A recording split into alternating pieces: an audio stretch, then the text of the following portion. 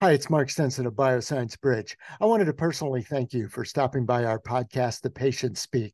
Right now, we're preparing for a whole new season to be launched in September. In the meantime, I wanted to reissue some past interviews with healthcare executives, patient advocates, medical researchers, and other guests who shared their insights on what it takes to accelerate the patient's journey. Hope you enjoy it. And now's the time to subscribe to The Patient Speak so you won't miss a new episode when we start our new season in September. Thanks for listening. Welcome to The Patient Speak, healthcare innovations accelerating the patient journey. Featuring interviews with healthcare leaders, patient advocates, medical providers, and researchers. Here's your host, best-selling author, Mark Stinson. Lee Tomlinson is the author of a book called Compassion Heals, From Self-Care to Healthcare. And those listeners that know me well know that my whole career I've been in healthcare and pharmaceuticals, biotech, and understanding the dynamic between physicians and patients. And Lee has really represented the patient's point of view and bringing that compassionate message. Lee, welcome to the program. It's very good to be here, Mark. I look forward to sharing with your listeners. And it's such a great journey. We're going to cover as many miles of that journey as we possibly can. Lee, tell us what brought you to this personal topic. So maybe you could bring us up to date. Sure. So I've led a spectacularly wonderful life, not always healthy and secure, but wonderful. I've spent an enormous amount of time in hospitals under the care of doctors and nurses and everybody else. 7 or 8 years ago, I went into my ENT, ear, nose, and throat doctor, also my allergist, to take care of some breathing problems I was having because I was playing and I qualified for the California State Senior Amateur Golf Championships up at Pebble Beach. I knew if I couldn't breathe and my eyes were wide, I wouldn't play well. And I really, really wanted to play well. So I went in there and to figure out what I was allergic to. Nonetheless, I walked out 3 hours later with a diagnosis of stage 3, stage 4 throat cancer that had spread to my lymph nodes and underwent the most grueling treatment of my lifetime. You took all of those medical interventions and the pain that I experienced during those 3 months of chemo, followed by 35 straight days of atomic blasts to my throat, one of the most tender places on your body. It was all those times 1,000. At the very end of it, when life could not possibly, I thought, get worse, of course, that's what it always does. I was admitted to the hospital with an unidentifiable septic infection at the site of my port. And so now I'm dying of cancer. Dying of a septic infection. They can't even figure out what it is to treat the doggone thing. I hadn't worked in 10 months. We're accruing huge medical debt. Can't speak for you, but when I'm in misery, I sometimes take it out on others. And that poor person was my beautiful, dear wife. So my marriage was on the rocks. I didn't know if I'd speak. I didn't know if I'd live. If there ever was a time, like all of those other times when I was hospitalized, that I could have used some simple human kindness. Call it kindness, call it niceness, call it compassion, call it whatever you will. Human connection, it was there because I was at the end of my rope and I got zero. Bottom line is that given that I was already at the very bottom, not sure if I could, make it to the next 15 minutes, not to mention the next 15 years if I live, I realized that the people who take care of me in medical situations, they're in control of my life. And I figured if these people in whose hands I put my life don't care enough about me to be polite, kind, caring, put any word you like in there, they must be right. And I, in fact, must be a burden. And I decided to end my life. I had enough fentanyl patches, put on enough, go to sleep, not wake up, and my family would get the benefits from a key man life insurance policy, which was millions and millions of dollars, way more than I was worth. But anyway, it was there. And I thought, what a great parting gift. I would have done that had it not been the day after I got out of the hospital. I was visited by a fellow named Dr. Dean Adele, who's my brother-in-law, very famous doctor. And I wanted to ask him how many patches to put on. And I stopped to pause after telling him all the miseries I had suffered. And he did something pretty amazing. He, first of all, put his hand on my arm, looked me square in the eyes, sat down, and said, Lee, I am so sorry for the compassion you didn't get while you were in this hospital.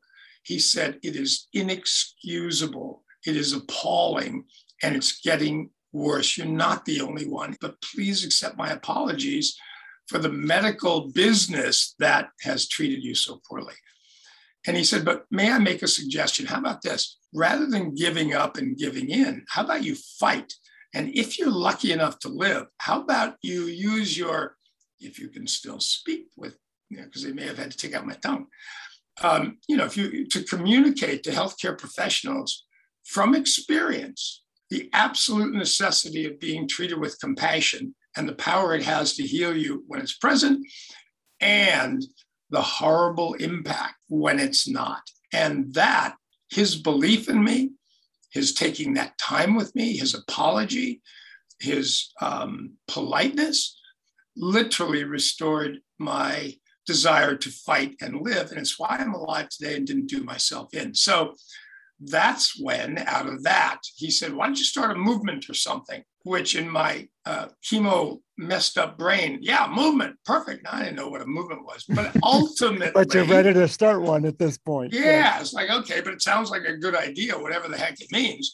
But as I began to heal, which took a year to gain my voice and swallow and all of that stuff, rehab, I began to realize that that power of compassion he was referring to was, it's now scientifically proven. It wasn't, theory. It was absolutely scientifically proven. It is so powerful that it has been deemed to be mandatory if what you want is the best, quickest outcome for a patient. And the fact that I hadn't gotten it simply, and considered suicide as a result, was proof of that. And that's when I formed the Compassion Heals movement to restore the rapidly disappearing healing power of compassion to benefit not only patients, but what I found out is the 60+% of healthcare workers who are burned out at any given moment and unable to be compassionate. So, my work in my life and the movement is about seeing that patients get the compassion they deserve from their providers, and that their providers make sure that they're healthy and not burned out, which prevents them from being compassionate and fully competent. Yes, so strong and so important. And it's so interesting. I think it's worth underscoring what you said, that this is not simply a heartfelt, good for fellow man, I really want to express my compassion to you, but as a data-driven, yes. Patients heal faster, doctors don't burn out as much. Yes. And I know Yes. that one of the doctors who reviewed your book, Dr. James Doty, Yes. founded a Center for Compassion and Altruism Research Yes. to get that data at Yes. Stanford. Yes, there are hundreds of studies. It's interesting. So I spent a year, 2 years, 3 years, and still reading those studies, which are, to a non-clinician, probably the most boring documents on the face of the planet. Man, but I spent hundreds of hours reading those. And then a year and a half ago, a book came out called Compassion-omics. And in it, Dr. Treziak and Dr. Mazzarelli, they took all of those studies and put the summaries into a book to reveal the immense scientifically proven healing power of compassion to benefit patients, providers, and the bottom line. It's great business to be compassionate as well. So it's a spectacular book if you want to know the truth about it. It's nice to be nice, but it has immense, sometimes life-saving and life-giving power that we ought to use for ourselves, because when we are kind to someone else, they have those healing benefits. And what's astonishing is, so do we as the givers. Mm-hmm. So, doctors say, well, I can't be compassionate. I'm too exhausted, I'm too burned out. Time out. Be more compassionate. Make yourself be it. And pretend in the beginning if you need to. But literally, if you keep doing kind acts for people, it will heal you and your burnout. Mm-hmm. So it's not about doing less. It is about, watching what you eat, watching what you drink, exercise, all the things that we know are necessary for everyday health. But when you're burned out, one of the greatest tools is to just go out and be kind. What is it? Was it the Dalai Lama said, if you want someone to be happy, be kind. If you want to be happy, be kind. And it's true. Now it's scientifically true. Yeah, and it's moved beyond the philosophy. I like that. Correct. It's hard science. And Lee, you've had a chance to share your story and this mission with pharma companies like Eli Lilly and Bristol-Myers Squibb, and also with physician organizations in UCLA Hospital and others. It must not only give you a lot of gratification to share your story, but I would only imagine that it also becomes a magnet for other people to tell you their stories. Yeah. What has that exchange been like for you? Well, for me personally, first of all, when I did my TED Talk, which was very, very, very early on in my effort, and it was still very hard for me to speak, I didn't really know how the message would be received. I was waiting to be introduced to another event, and there were two doctors sitting next to me talking, and they looked at the agenda and went, oh, geez, we got a patient advocate and how bad we are and how crummy we are. And no, wait, I'm that guy. That is not what I'm going to do. I love you guys. You guys have kept me alive, through countless times, not to mention the cancer. I'm going to talk to you about taking care of yourself so that you can continue to be even more compassionate and more competent.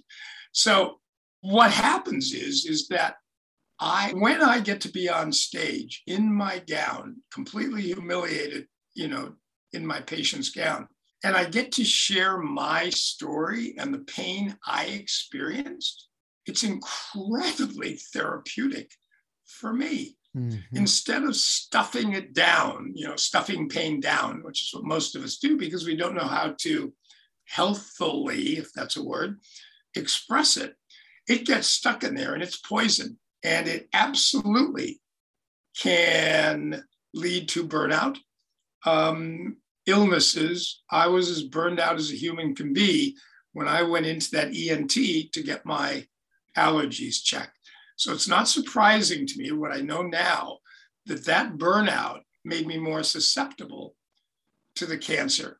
So all of the pain, the suffering, the lack of attention, the lack of care, the lack of kindness, all of that misery, to be able to share it absolutely helps heal me. And for whatever reason, my story resonates with my audiences deeply. Mm-hmm. They've been burned out. They know people who've been burned out. They know what it's like when they've been a patient and haven't gotten the compassion everybody needs when they hurt. And so those that are healthy come up to me and say, thanks.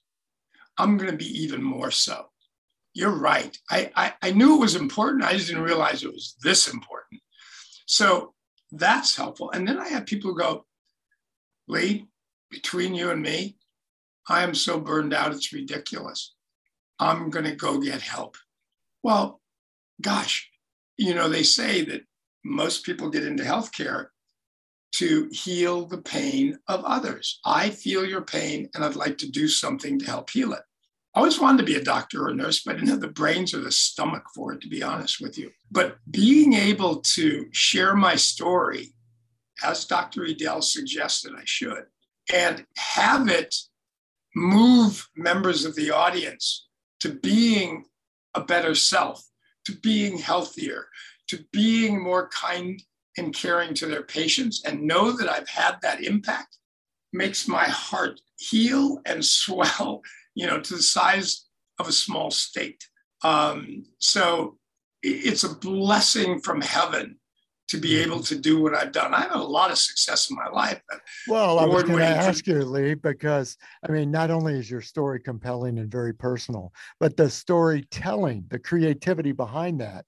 And I think as I've learned more about you and your background, you know, in the Hollywood studios with the American Film Institute, even with the Olympic Festival in LA, there is a certain dramatization of the story. And that's not to say, I'm not trying to say you're overdoing the story. I'm just trying to say that you also have that sense of how to tell the story in a very meaningful, personal, compelling way. Well, I am knowing what you know about what it takes to do that. I take that as a very high compliment. So thank you for that. I got a compliment the other day. I did a virtual one, which are not, I know they work, but not being physically close to my audience takes away a lot of the joy of it for me.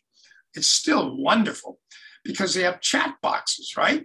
So I'm doing a virtual one the other day, and I'm trying, I'm looking at the slides, I'm looking at the timer, I'm looking at the screen, and there's people are chatting in the box. And I happened to see one from a doctor who said, Lee, thank you. You are a healer. Whoa. That was spectacular. And I have that on my computer, actually, to remind me on those days when, going gets tough, that this is my mission. This is my purpose. This is my legacy. Gosh, I've done, a couple of hundred in the last 6 or 7 years. I am still completely and totally dedicated to getting this message out there and seeing if we can't bring more compassion, not only to healthcare, but into the world that desperately needs it. We are hurting right now as humans. We are genetically bred down in our genes, in our DNA, to be compassionate. It has never been survival of the fittest or the strongest. It's been survival of the nicest, who could go to their fellow cavemen and say to the little group of cavemen and women over there and kids, I noticed last night you went to sleep and, one of those Tyrannosauruses ate your aunt. That sucks. And you know what? We've had the same thing. How about this? You go to sleep, I'll look after you. And then maybe if I go to sleep, maybe you'll, do the same for me. And the answer was, we formed communities. We came together. When we're born, this is astonishing to me. When we're born, if you put a child in a room with another child who's crying, unless stopped by a parent, family, or friend, they will automatically go to that child and hug them. Right. That's so interesting that it's literally against our nature, in our DNA. You're right. Yes. Yeah. Yes. And so that's part of the reason. Yes, we have economic issues and social issues and racial, all true. The only way we can solve those issues is by finding that compassion we were born with, looking at others and being willing to see and hear their pain, and just allow our genetics to react, which will automatically want to help heal them. Mm-hmm. That will help heal them. Me giving it will help heal me. And it's also been proven that when you give a kind act to someone, they're statistically highly inclined to pass it on to somebody else. So it becomes like a wave. It just keeps going and going and going and going. So think about this. If we had a million people do one kind act and each person did, 50% of them did another kind act, 50%, we'd have 20 million kind acts in an hour. That 20 million, would every one of them save a life? No, of course not. But every one of them would relieve some level of pain for the giver and the receiver. And I do a challenge in my talks with healthcare professionals to say, all right, here's the deal. Over the next week, our Compassion Heals Challenge, you agree to do one kind act a day more than normal. Mm-hmm. One, open a door, smile at a stranger, whatever the heck it is. Small is all in compassion. It has the same impact. So it's the kindness you give to people, not the size of it, that makes a difference. That's so strong.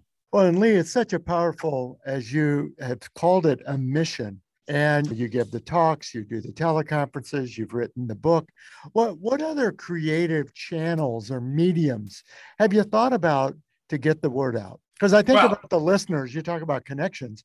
Maybe we can pay it forward by thinking about other ways that we can support and get this message out with you. Well, thank you for that. The answer is I hate to admit this, but so when I first started, a mission, a purpose, a movement. Yeah, right. Gosh, I guess that means I need to speak to people. Well, very early on, I did my TED Talk. I spoke at Sloan Kettering, and all of a sudden I got to speak in other places, and it just kind of took off.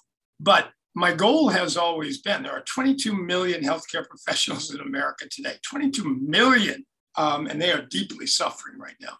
And so my goal is always to get my message to all 22 million. Well, a buddy of mine came up to me just before the pandemic and said, Lee, stop with the 22 million. It's ridiculous.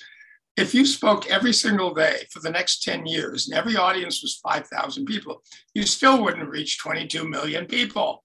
So forget about it. They said, why don't you write a book or something? Because that way you don't have to physically be there. Duh. Okay, so I used to journal a lot, particularly when speaking was difficult, when actually talking was difficult. And I was in recovery mentally, physically, and emotionally after my cancer. So I had a ton of essays or entries or something. Anyway, so I started putting the book together, and what came out of it was the Compassion Heals From Self-Care to Healthcare, the book. Well, it's been doing wonderfully well, and healthcare institutions are buying bunches of them to give to their people because it really is a love story and my expression of gratitude for the fact that they've saved my life all my life. But then the same guy comes up and he goes, Lee, great book, love it. Thank you for the signed copy, blah, blah, blah. But the book and you speaking isn't going to get it done. 22 million, forget about it. You're not going to sell 22 million books. What are you, nuts? He says, so why don't you go back to your producer background, your Hollywood background? Why don't you make a documentary? Why don't you make a documentary series revealing all of these amazing healing powers and the science behind it and the impact for giver and receiver and the bottom line and what it could do for, why don't you do a movie or a video? And that's exactly what I'm working on as we speak. So I am going back to my Hollywood background. We're in the process of looking for corporate sponsors. All of those 10 years of TV shows, primetime specials I produced for the American Film Institute and CBS, all of those were sponsor driven. So we are now looking for corporations that want to put more good into the world, that want to try and heal it. And the best way I know how, if anybody's got a better answer, I'm in. But simple human kindness, we know scientifically, can dramatically improve the lives of every human on the face of this planet at a time when we need it more than ever. So that's what the movie is about. So if anybody knows any organizations that would like to be in an international, deliver it to an international audience at a time when it needs it the most, let's get Compassion Heals, the movie, made and get it out there. I love it. Well, you've come to the right audience because all the creative people here, we're going to compare notes, compare our Rolodexes and see who we can come up with. I love it. Yeah. I love it. I love fun. It. Love it. And I love how you've boiled it down, Lee. And as we close our conversation, first of all, what a great time we've had together. I appreciate you sharing both your personal and your professional story. But as we think about going forward, I love the way you boiled it down into this call to action to the professionals. Yes. But as a community, give us that same one thing you could do today. What do you think we should take away from our talk today? Yeah, if you don't take away anything else, do this. Go to my website. It's very clever. www.leetomlinson.com. The Compassion Heals Challenge is right there on the front page. Sign up. Agree to do 7 days of kind acts. Little, tiny, say hi to a stranger, give them a nod, whatever. 7 days. And if you complete it, I will send you a free digital version of the book. So www.leetomlinson.com. Sign up for the challenge. We won't sell your name. We won't, sell you anything. Mm-hmm. Take the challenge. We'll be in touch with you to inspire you and go put some good into the world. Well, we're going to take you up on that challenge. I love it. Well, and I love, there's a line in your book that says we all have a compassionate role to play. Yep. And picking back up on our Hollywood and our film metaphors and connections here, let's play that compassionate role, right? Yes. It's because it's who we are. Wonderful. Thanks for sharing that. It's very good to be here. Well, listeners, my guest has been Lee Tomlinson. His book is called Compassion Heals, From Self-Care to Healthcare. He just reminded us his website is leetomlinson.com. Let's all go and take the Compassion Challenge. Thanks for listening to The Patient Speak, Healthcare Innovations Accelerating the Patient Journey with Mark Stinson. You can listen to our show on any of your favorite podcast apps.